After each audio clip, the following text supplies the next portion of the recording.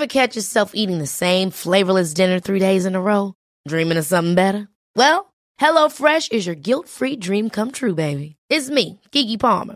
Let's wake up those taste buds with hot, juicy pecan-crusted chicken or garlic butter shrimp scampi. Hello Fresh.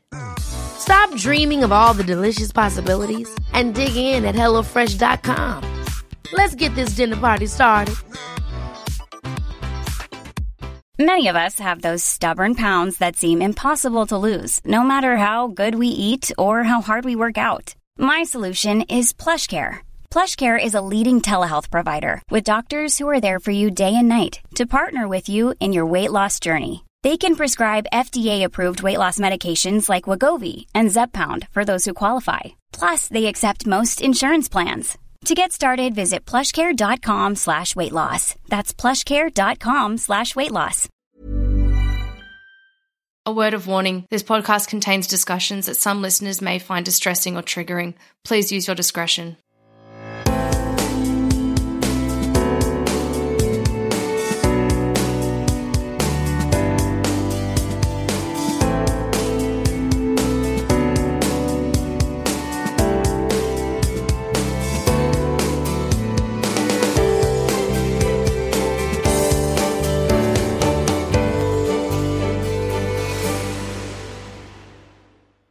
Welcome to Reclaim Me. My name is Madeline Heather, and today I am joined by Sydney, who's coming to us all the way from the States. Welcome, Sid.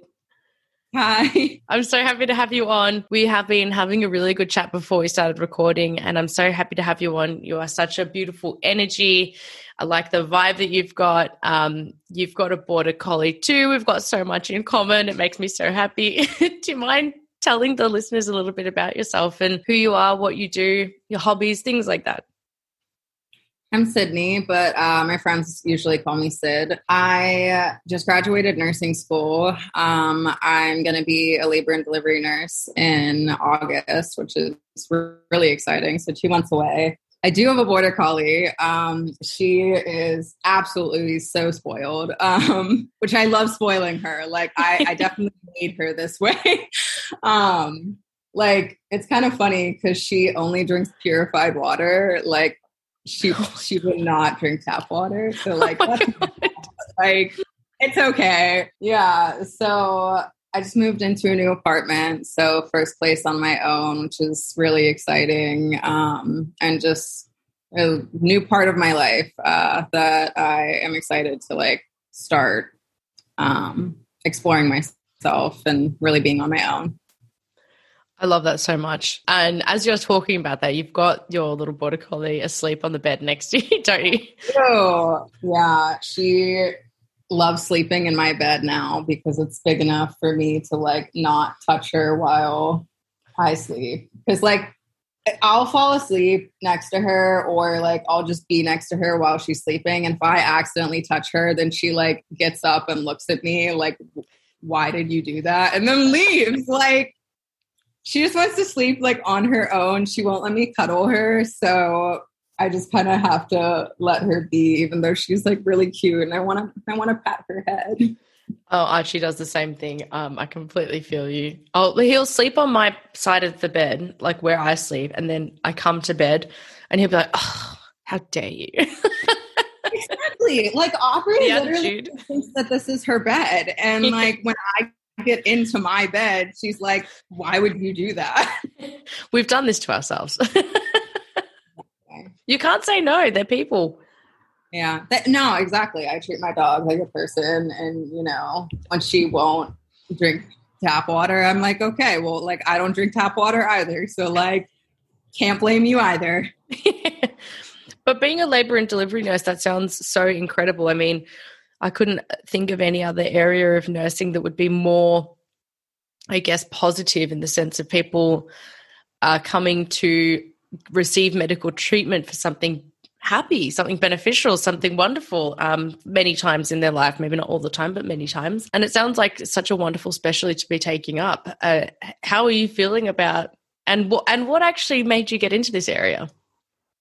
Honestly, I'm just so grateful that I got into labor and delivery so early on in my nursing career. because normally it takes a while, and you need a lot of experience in order to get in. But honestly, a lot of my sexual assault experience led me into women's health. There was a lot of things that I didn't understand when I was being sexually abused that kind of made me start researching, and literally like pretty much read the Planned Parenthood website front to back. And I realized I really liked women's health. And labor and delivery can be like a super happy area, but it can also be really stressful for the mom and the nurse. And sometimes it's really sad. And, you know, maternal health in America is really bad. I think the current rates are 17 out of every 100,000 moms delivering will die. Whoa. Which is like really bad for a first world country. We're the worst in the, you know, all first world countries. So I really want to be part of, you know, the group of people that are trying to help decrease that. Because I think women are just so like, anything that they do is dramatic. And I'm just like, that's so incorrect. But society is like, oh, a woman is like screaming in labor. Like, oh, like, no, like nothing's wrong. Like, just ignore her. When like in reality, you really should be taking your patient seriously all the time, because people know their bodies. I'm never going to say that I know somebody's body better than them. Literally. And I've had this, like I said this so many times to different people. Like my pain threshold is a lot higher than most others because I was a gymnast and I've broken nearly every bone in my body. I also had endometriosis and polycystic ovaries and cysts burst. So when I say I'm in an 8 or a 10 out of 10, I mean it, right? But there are people who the worst pain they've ever experienced is a muscle cramp. That doesn't mean that you have any right to give them no pain relief and give me some pain relief, or conversely, give them some pain relief. And if mine is associated with what you consider to be menstrual cramps, in inverted commas, then you don't give me any. Like you have to address it as a medical professional on face value. And the hard part is, and I just reposted a thing on my Instagram the other day, it was like this, welcome to endometriosis health forum kind of thing, and it was all men. There was not even one single physician that was a woman that was presenting on endometriosis. It was like, there's something wrong with this picture. Yeah. I feel like the people, at least like 50% or more of the people on that forum should be women with endometriosis, or like AFAB people with endometriosis. Because like, I don't know. I just think representation matters, and it's not going to be entirely accurate if all of the people presenting have no chance of having endometriosis. And like, yeah, they're physicians. That's great to have a medical experience and background, but at the same time, like, that's not representation. And it's not always what they say. I mean, I've been in hospital a few times, and I remember I had a drain in my abdomen. And the lady, I feel so sorry for her. Like, she came over to me and she was like, I'm just going to pull the drain out. It's just going to be a small little bit of pressure, and it's going to feel like a small little scratch. And this is, I can hack pain. Let me tell you, I can hack pain. This was one of the most painful and traumatizing experiences of my life, because it was in there. Like, it wasn't just in there a little bit. It was in there. I clawed her arm and I broke the skin and I made her bleed. And I was like, I'm so sorry. That was just, she wasn't angry at me. She was like, it's okay. I'm like, that, you need to not say that to people. Like, that was incredibly painful. No, just like, oh, it's like a little bit of pain. No, it's not. You're literally pulling a tube out of my body. Like, a little bit of warning would be nice. Yeah. Oh, God. But no, I think it's really interesting that this is the area you've come into, especially because of your personal experience. Do you mind telling us about your experience with sexual abuse and what that was like for you in your lifetime? Like, where did that begin for you? So it started when I was 19 with my first boyfriend. Before then, I had never even had my first kiss. I had no dating experience. In high school, I just really wasn't interested in dating. I had too much like family stuff going on, and I saw my sister's horrible dating experiences, and I was like, why would I want to do that? And you know, I knew about sexual assault, and like I knew about certain coercion and everything. I started getting into activism and feminism when I was like 15. And there was a point in my life, I think I was like 16 or 17, when I looked around and I realized that every one of my friends had been sexually assaulted or sexually abused as a child. So it wasn't like I was uneducated on the topic, which I think was the biggest thing that was hard for me to believe that it had happened to me. I met my boyfriend at the time and my sexual abuser at his sister's graduation party. His sister was a close friend of mine, and I had went to her graduation party and met him, and he was real charming and everything. We had started talking a little bit, and then my friend had moved, and my ex-boyfriend and I reconnected on Instagram, and that's kind of how we started talking and dating and everything. So that's when you guys kind of like met and came together. What age were you when this kind of happened? I was 19 when I met my sexual abuser. When you met him, yeah. So most of the sexual abuse, actually all of the sexual abuse was while I was 19, because I was dating him for 9 months. Relationship, you said you were talking on like Instagram and stuff when you reconnected and all of that. What did the beginning of this relationship, I guess, look like for you? So in the beginning, I felt like it was so rushed. And I didn't know that necessarily wasn't normal. It was definitely a love bombing situation, and he used certain language to make me feel special, and kind of the sexual talk started very early, even though he knew that I had never done anything. And I felt a lot of pressure about like talking about sexual things with him. And within a week of reconnecting on Instagram, he wanted to come up and visit me because he lives like right outside of DC, which is about 4.5 hours away from me. And he was like, oh, I'll get a hotel and everything, and like we can go out on a date, which I was like fully okay with. I was like, okay, we're going to go out on a date. Like, it's going to be fine, whatever. Someone making effort, putting effort in. It feels lovely. Yeah. And then I go home and whatever. But he got a hotel and he got in a little bit late. And we were like, oh, he's going to drop off his stuff at the hotel, and then we can go on a date. And, you know, we get back to the hotel, and I sit on the bed and I kind of lay down while he's unpacking his stuff, and he comes over and he kisses me.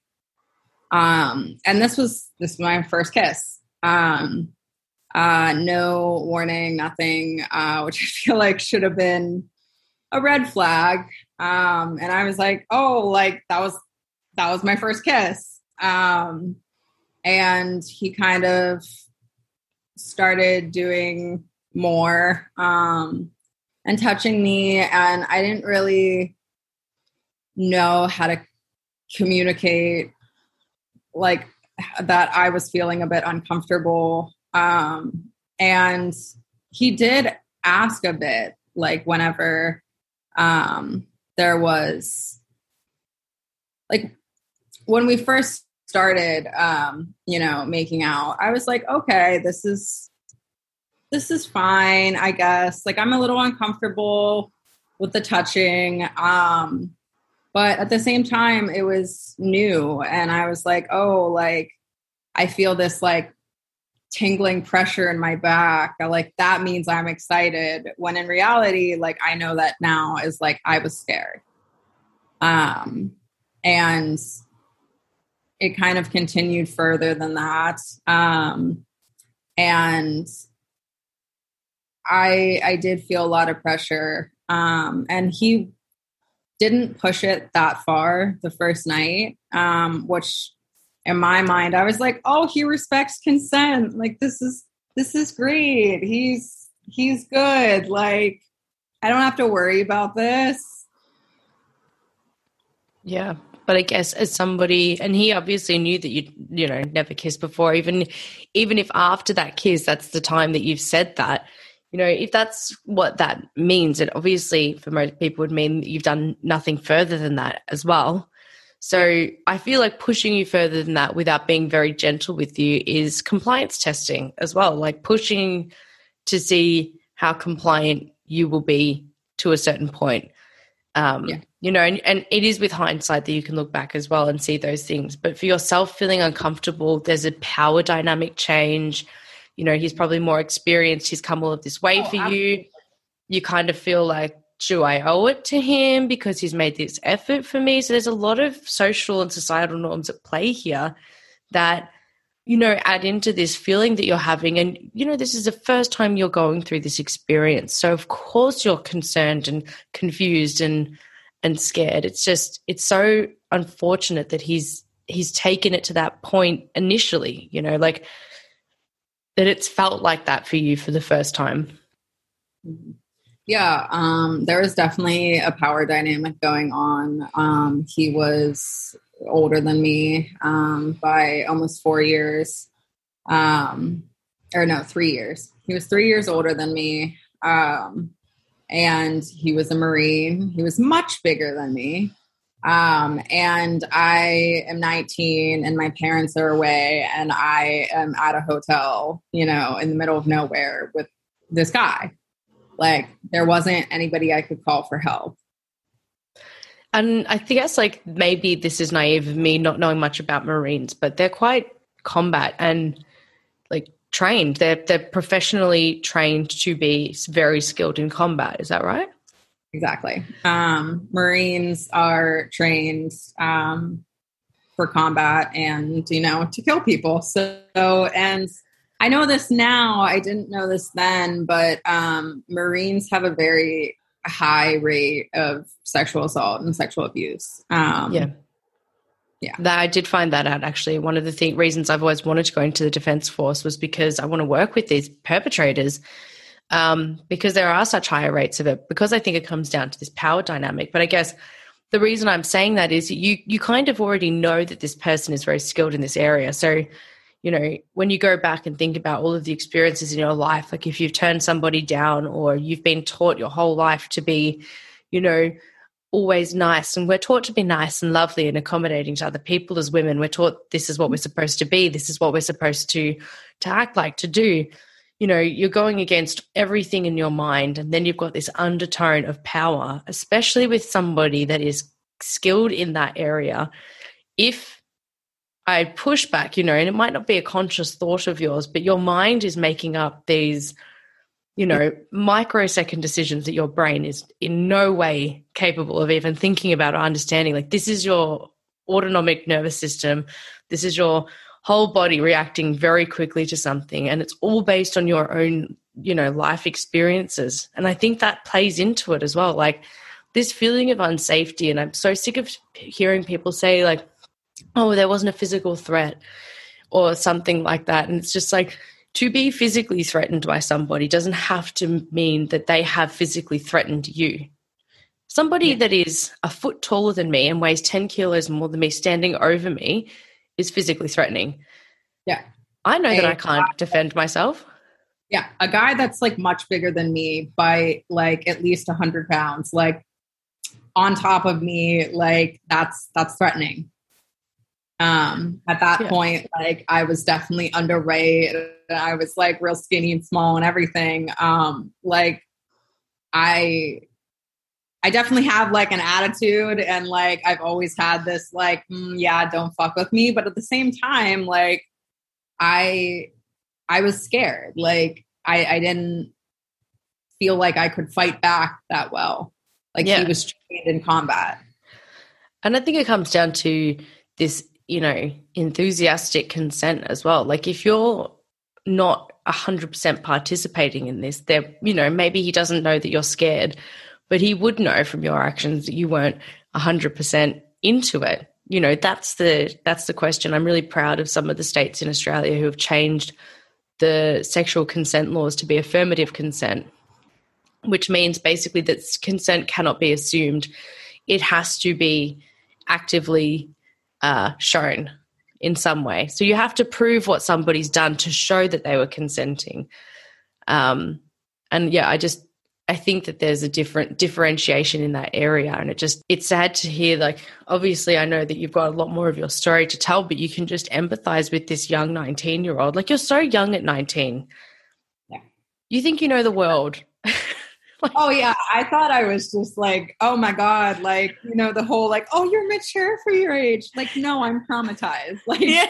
Doesn't mean like I know my shit. Like, if anything, like I just was acting on like what I knew, from experience as a child, which like was a lot of trauma. So of course, like, there's trauma as a child with like parents and like an unhealthy relationship. And like, I've never like seen a healthy relationship. Obviously it's going to be hard for me to really like understand the level of abuse that I was going through. Absolutely.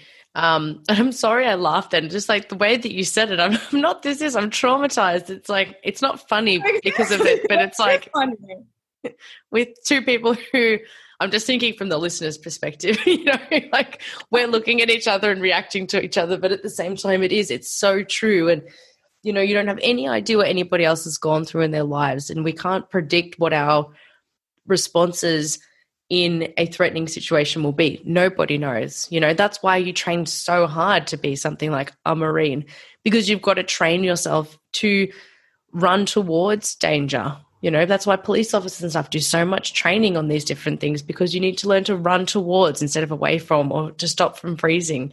And you can only get that through experience, repetition, and getting, in the situation. So I completely feel you. I think that I've been in trauma-informed care for about 2.5 years. And I've been in therapy since I was 14. I'm about to be 23. But it wasn't until I started seeing my trauma specialist that I really realized that like, oh, okay, I understand why I reacted the way I did, because I had a very chaotic childhood. And there was a lot of like actual threats that I had to just kind of be okay with.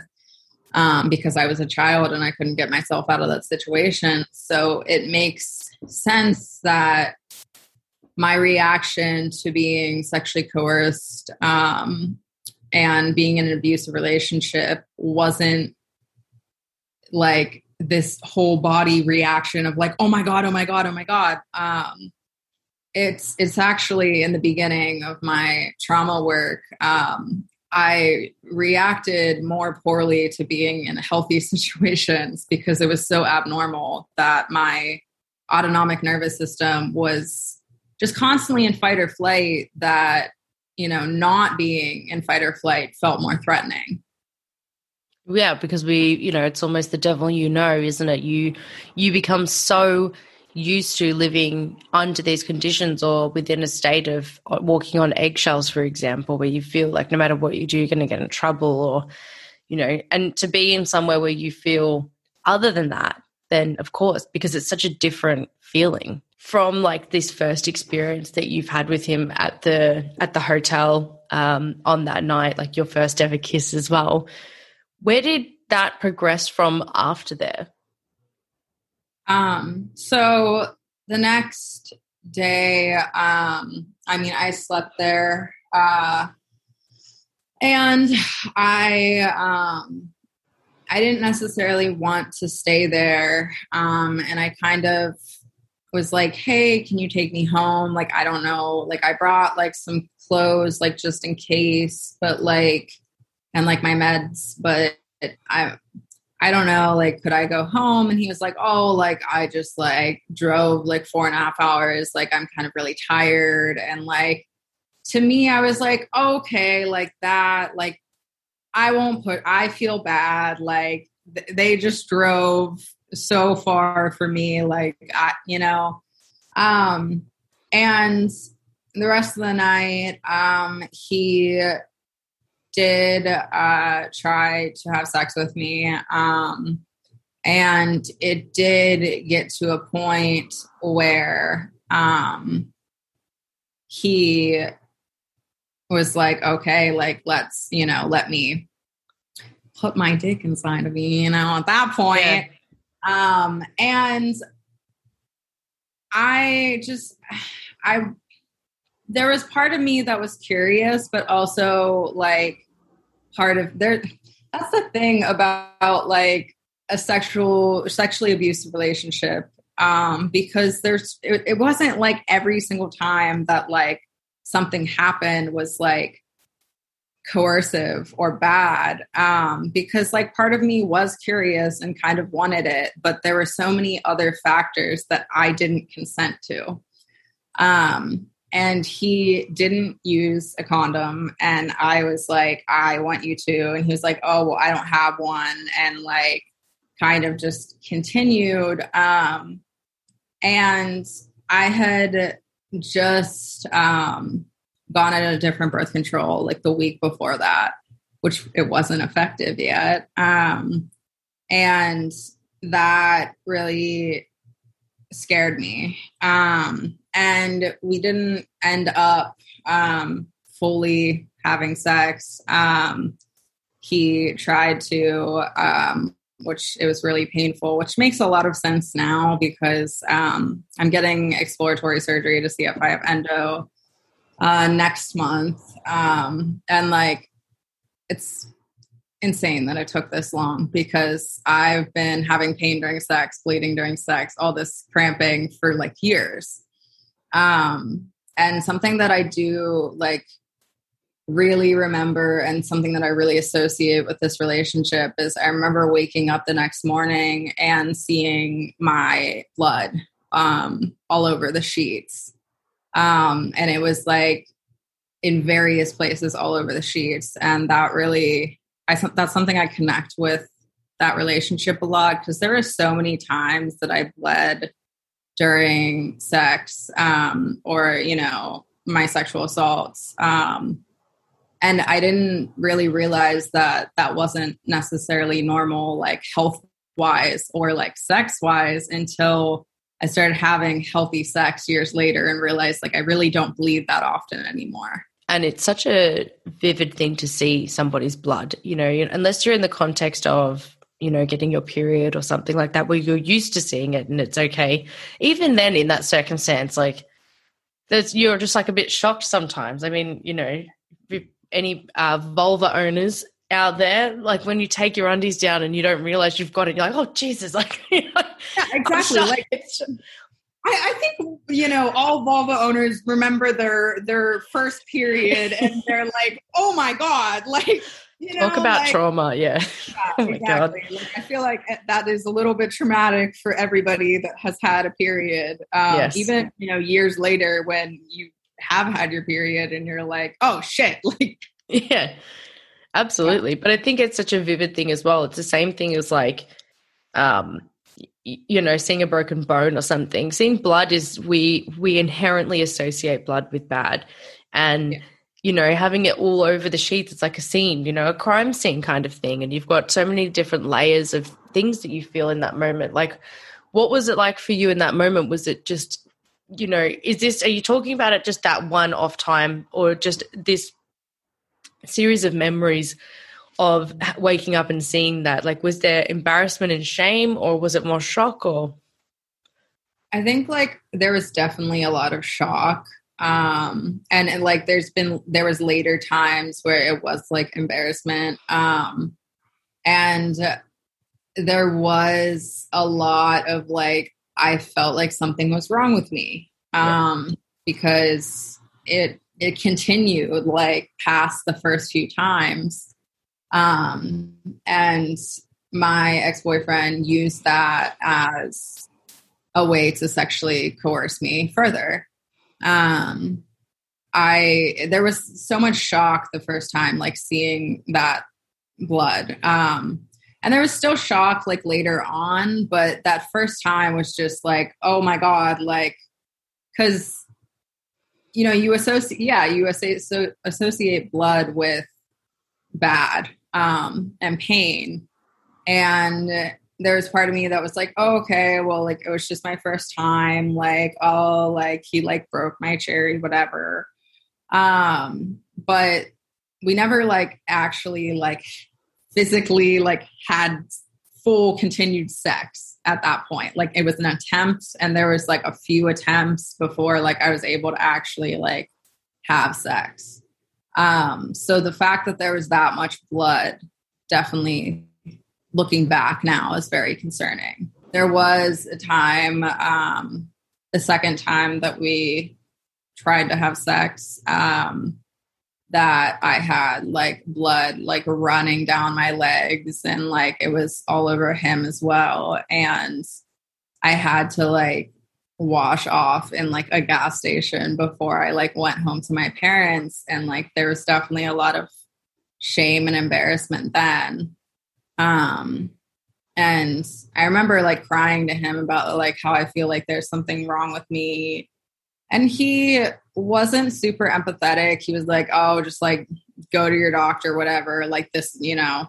I'm kind of annoyed with it. And that was a way of him coercing me into not using condoms, which was a big thing of my sexual abuse. He would often say like, oh, well, like, there's no way I can fit inside you with a condom because you're just so tight. You just like, you bleed like, yeah. And I'm like thinking about this now, and I'm just like, what the fuck? Like, I know I was 19 and young, but like, I am just like, how could that exit his mouth? And like, he thinks that that's okay. And that's like, yeah, for him, that's just fucking ridiculous. It's like guys who say condoms don't fit me. No, it's actually funny because my girlfriend and I will sometimes like this is so funny. Like before we'll literally be like, how far does this condom go? So like they literally have like put the condom like up to their elbow, and they're like there's no way it's gonna fit. Yeah, literally. Like it's ridiculous. But I think like that from a grown-ass man, you know, ridiculous. But from your point of view, I have so much empathy for you in this situation, because you are like, this is forms of coercion. You know, it's coming across as if like it's a wonderful suggestion and he's trying to be helpful, and he's like, you know, I'm just trying to make it easier for you. And then, you know, there's part of your brain that's been taught again to be lovely and accommodating. He's doing something nice for me. Thank you. You know, like it's phrased in such a different way, and you can see how this has gone. You know what I mean? I can feel from what you're saying how this must have felt for you, being like, I've got trauma going on. You know, I've got this going on in my life. I've got this relationship, you know, in inverted commas, with this person, with, you know, how.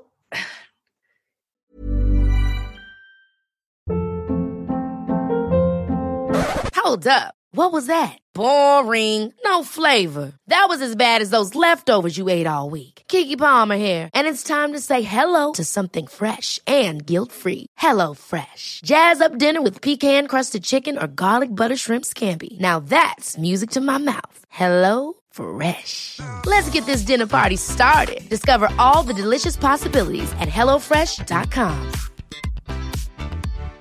If you're looking for plump lips that last, you need to know about Juvederm lip fillers. With Juvederm Volbella XC and Juvederm Ultra XC, your lip look, whether it's subtle or bold, can last up to 1 full year with optimal treatment and no additional maintenance. Find a licensed specialist and see if it's right for you at Juvederm.com today. That's JUVEDERM.com. Add fullness to lips in adults over 21 with Juvederm Volbella XC or Juvederm Ultra XC. Do not use if you have severe allergies or a history of severe allergic reactions, or if you're allergic to lidocaine or the proteins used in Juvederm. Tell your doctor if you have a history of scarring or taking medicines that decrease the body's immune response or that can prolong bleeding. Common side effects include injection site redness, swelling, pain, tenderness, firmness, lumps, bumps, bruising, discoloration, or itching. As with all fillers, there's a rare risk of unintentional injection into a blood vessel, which can cause vision abnormalities, blindness, stroke, temporary scabs, or scarring. For full, important safety information, visit Juvederm.com. Here's a cool fact. A crocodile can't stick out its tongue. Another cool fact, you can get short-term health insurance for a month or just under a year in some states. United Healthcare short-term insurance plans are designed for people who are between jobs, coming off their parents' plan, or turning a side hustle into a full-time gig. Underwritten by Golden Rule Insurance Company, they offer flexible, budget-friendly coverage with access to a nationwide network of doctors and hospitals. Get more cool facts about United Healthcare short-term plans at uh1.com. Quality sleep is essential. That's why the Sleep Number Smart Bed is designed for your ever-evolving sleep needs. Need a bed that's firmer or softer on either side? Helps you sleep at a comfortable temperature? Sleep Number Smart Beds let you individualize your comfort, so you sleep better together. J.D. Power ranks Sleep Number number 1 in customer satisfaction with mattresses purchased in-store. And now, save 50% on the Sleep Number Limited Edition Smart Bed for a limited time. For J.D. Power 2023 award information, visit jdpower.com/awards. Only at a Sleep Number store or sleepnumber.com.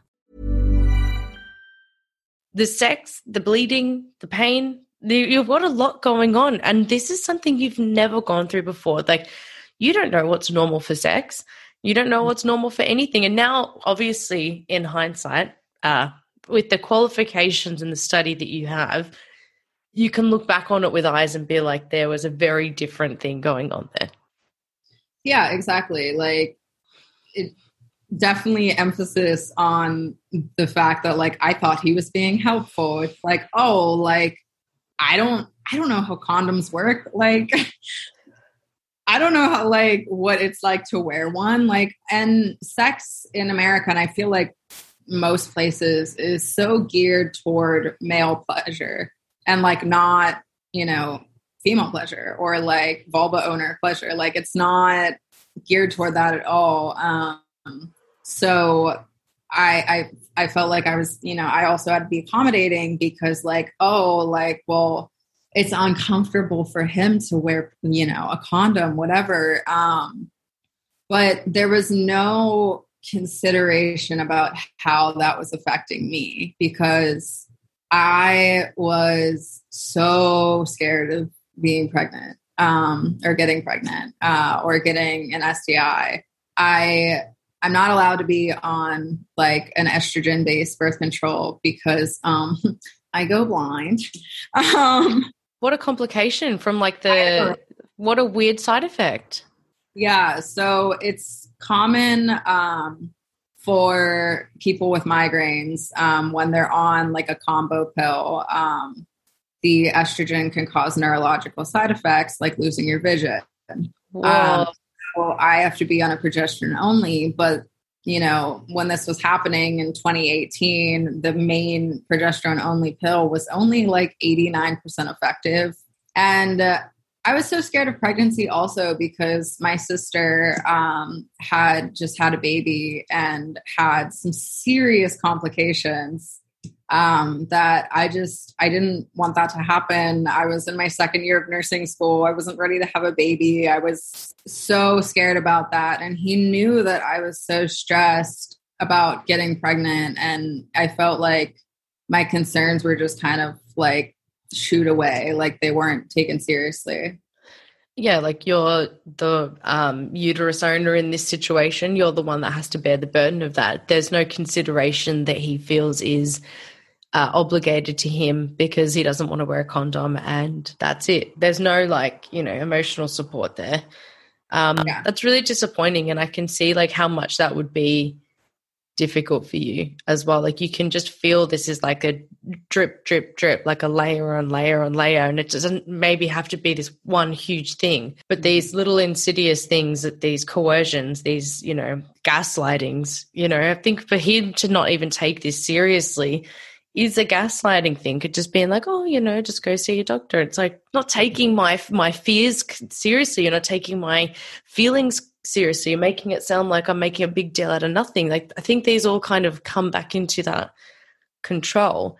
And one thing I do want to say before I forget as well is, before in that first situation, and please tell me if I'm getting this wrong, when you were saying that this is like, you were interested in having sex, you were curious about having sex, so there were different things at play there. I feel like that's the ultimate coercion though. Like, I feel like you wouldn't have gone into that room being like, this is what I want to do. Or, at many times that night being like, this is exactly what I want to do. But I feel like from what you were saying in that initial encounter, it's like you've been pushed, and consistently pushed. And then you're like, okay, I am curious. Maybe this is the time for me, rather than it being this affirmative. And I don't want it to come across as if that you were wrong for feeling that way. I don't want that to come across at all. But that is where consent is lacking. That's where the coercion comes in, because that's, even if you feel desire, but you've been pushed and pushed and pushed to this point, that is still not okay, because you have not come to the conclusion that you wanted to have sex of your own free will. And I think that's an important distinction to make for people. If you, are pushed to a point and then you consent, or you push to a point and then you concede, then that's not consent. Yeah, it's not. And you're absolutely right, because I felt like, oh, okay, I guess we'll try this, I was pushed for a while. And that's, something that I've learned now is that if I am going, over to somebody's place that I'm interested in, or there's a possibility of sex, I always kind of check in with myself beforehand and say okay, do I want to have sex tonight? And if I don't, I make that very clear. And if I end up later on the night, changing my mind, I definitely really pause and think about it. And, check to make sure that there wasn't any pressure there. Because it felt so natural. But in reality, it shouldn't be, but sexual coercion in America specifically, but probably so many other places, is just so natural, because my friends, had all these experiences, and my roommates were not using protection with their boyfriend, and it just felt that's just what it's like to have a boyfriend. That's normal. And it felt natural, when in reality, it was coercion. Yeah. And it's really difficult to make that distinction in real time without any experience, without having these consistent chats about what to expect, what's right, what's wrong, having a really, really well-rounded breadth of understanding around the nuanced information and details around consent. Even in that discussion, it takes a while maybe for somebody to understand that part of consent. A lot of people have said consent is so easy. Yes means yes, no means no. That is completely false. It is not. And you're operating with two different people's understandings of something that is completely grey in many areas. So that's why I always say err on the side of caution to people, not to be, I've had guys say, oh, do you want me to get an affidavit out to make sure? Shut up. You don't need to get a statutory declaration and have someone, notarize and sign it. But it has to be that definition, the affirmative actions, the affirmative on both parties to want to do this. You can change your mind freely and be like, fuck yeah. And what a great thing to do, and go, I'm checking in with myself. Was there pressure here? What a great thing to say to someone, especially a young person listening to this, or somebody in a marriage where, they might not be sure. It happens in marriages for 25 years, this coercion. If you've been pushed or bribed or, anything of that nature, that's not consent. So what a great tip as well from you, Sid, there. I think that's really great to say, have that reflection if you do change your mind. Has there been pressure present here? I wish I knew younger. And I'm really privileged to have, the opportunity to go to a trauma specialist and to go to somebody who has a lot of experience, you know, with sexual assault and, you know, give me good tips. But like at 19 and like, you know, kids have sex at 14, 15, like, you know, how are they supposed to, you know these things when sexual education is so poor? Like I was never taught about consent at all in my sexual education. I was taught about STIs and like, oh my God, you're going to like go to the bathroom and you're just going to have herpes everywhere. And like, it's going to be horrible. And like, that's like it's a fear tactic. I wish I was even taught about consent. Everything that I learned about consent was, you know, from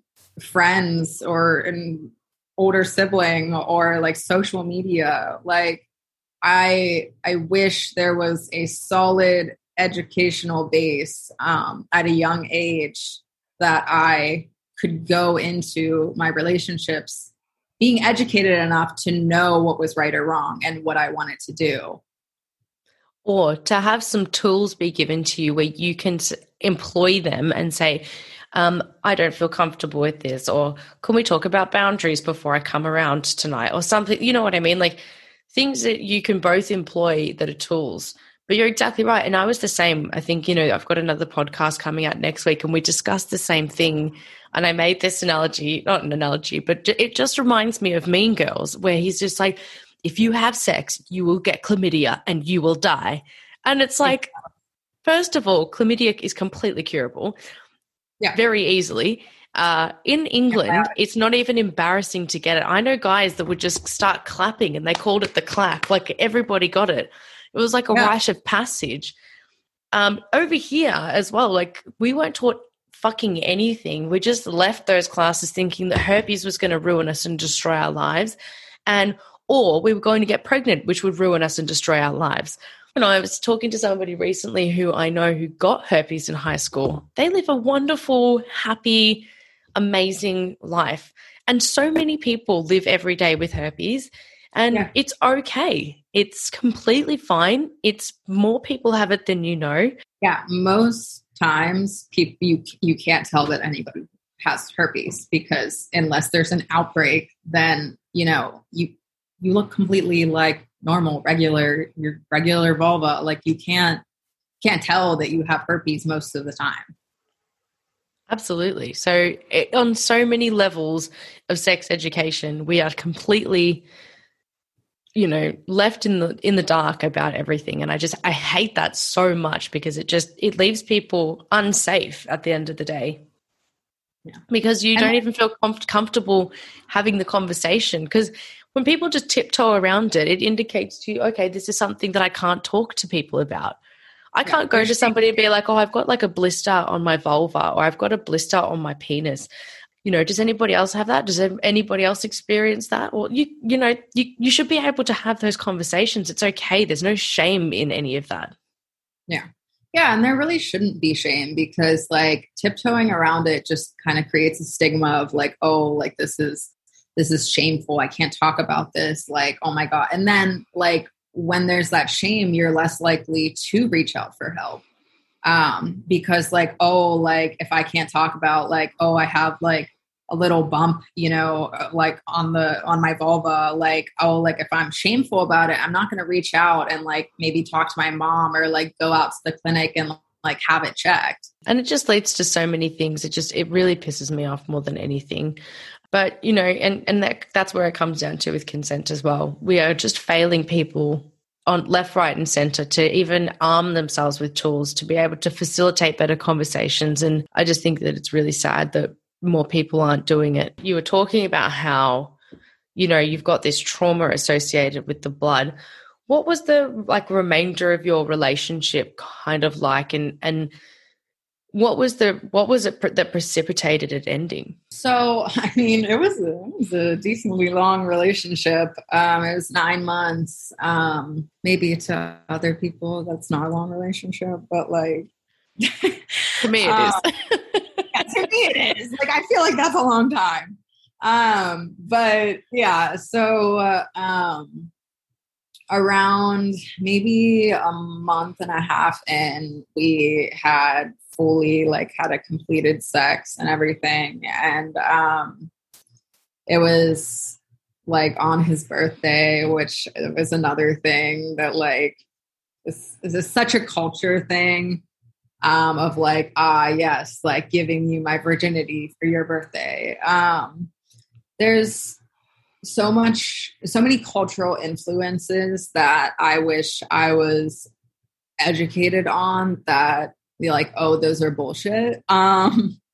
Just more things that like, 19-year-old me was thinking about how this is going to be pleasurable for him, when in reality, like, I never enjoyed sex.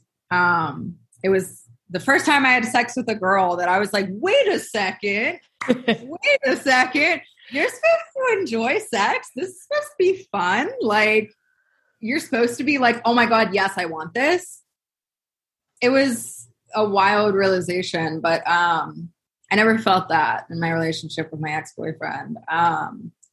And by that point, we had multiple arguments about using protection. This was an argument we would have, at least once a month. And I had so many pregnancy scares. I remember my first one, we started dating in June. And my first one was it was either late August or early September. It was right when I went back to school. And I had gone to my school's clinic because I had like what I thought was a sinus infection. And it was the first time that I hadn't gotten my period because of my new birth control. And they were like, oh my God, like, you're probably pregnant, And I'm like sitting there and I'm like, I don't know what to do. And I had a school event like a little bit later that day for our club. And I was walking home to get changed and I called him and I was like, hey, like, they want me, like, they did a pregnancy test and like it was negative, but they like feel like I might be pregnant. And they want me to take another one in a few days. And he was like, okay, well then like, you'll just get an abortion if it's positive. And I was like, I don't necessarily like, I don't know if I want that. But it's not even just that. It's the fact that you have to think about it, consider it, take time out of your day to go to a clinic, to do all of these additional things that takes up your time, your effort, your emotional strain, your emotional stress. Like, these aren't small, easy things. These are huge, huge things. Like, it's not, you can't just be flippant about it like that. Yeah. And like, it's just so ignorant and inconsiderate to the fact that like, that is extremely stressful to think about. Oh my God, do I want to go through this, very stressful thing on my body for 9 months? Or do I want to go through a procedure that it's not always invasive, but it's still like a thing happening to my body that like he's not experiencing at all. And like, he doesn't have to like deal with the repercussions of that. And I told him that, I don't know if that's what I want. And he was like, what do you mean you're pro-choice? And I'm like, you just said it. You just said the answer. Like, choice. Just because I'm pro-choice doesn't mean I want an abortion. I might want a kid right now. I might want to give it up for adoption. He's like, oh, you couldn't handle that. And this was an argument that happened a few times, which really led to me being more scared and shameful. And I started taking pregnancy tests, every 2 to 3 weeks just to make sure, because there were so many arguments about him not wearing protection. And part of me just felt like, okay, I guess this is normal because my roommates, their boyfriends didn't wear protection. And, now I understand now that like they were okay with that. And I wasn't educated enough to know that like, okay, like it isn't normal for, my boyfriend to be kind of pressuring me into it. I didn't understand the level of coercion that was happening. And that's the thing, is like, it was coercion. And sometimes I feel guilty about it, because like in my head, I was like, oh, I didn't fight like hard enough. Like, you know what I mean? And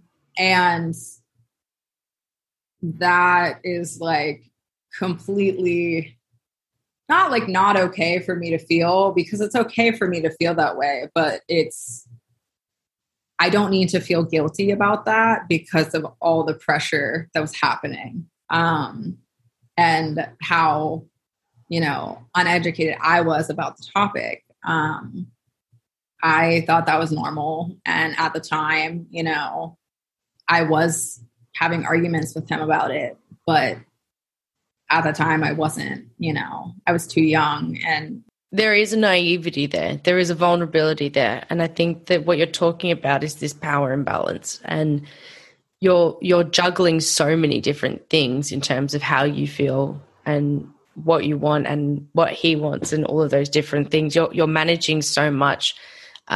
It's difficult to make decisions of your own free will when you're not really sure what your own decisions are anymore. Yeah, that's the thing, is like there was so much coercion sexually that like it was really hard to even understand what I wanted anymore. Because it was kind of all about him. So what was the end for you then? When did the end happen? Did you finally say, I've had enough? What was that like for you? So there was a few other, like, I guess you could say like more like violent sexual assaults. Like it kind of went like past sexual coercion into, of course, sexual assault is like an umbrella term, but like there were like a few like more like rapes, where he would fuck me while I was like just waking up or kind of asleep. I would wake up to him inside of me. There was a time when we were about to take a shower and, something that he kind of pressured a lot was the idea of anal, which was pretty much not the most traumatic thing, but like that's something that like I still have a lot of, trauma and PTSD reactions to, because there was a time we were about to shower and I was completely naked and he was too. And, I was just kind of being silly and I like, was like in the bathroom kind of like twirling around and I like shake my butt a little bit. And he pushed me against the counter and put his dick and, and it was anally. And, I instantly like fell to the ground and like started crying. And there was, a moment where he was like, oh my God, I'm so sorry. I'm so sorry. It's not going to happen again. Like, and I like, part of me just didn't even know how to process that. I knew that was wrong. And I knew that was like very clearly assault. But at that point, we had already been dating for a while. This was maybe like a month or two before we broke up. And I didn't know how to process the fact that, my boyfriend had just done that to him. Like, and how he explained it to me was like, oh my God, it's just a mistake. That's not the case. And it is like very excruciating. It's not like, looking back there, and this is something that I still like process in therapy. There were just so many things that were so disrespectful to my body. And just no respect or thought or consideration about how certain things were going to affect my body. Thank you so much for listening to part 1 of my conversation with the amazing Sydney. Now we're going to be back with part 2 next week, so please come back and join us then. Bye. This content may have been distressing or triggering for some listeners. In Australia, for national crisis support, please contact Lifeline on 131114. For more resources, please see the show notes for this episode.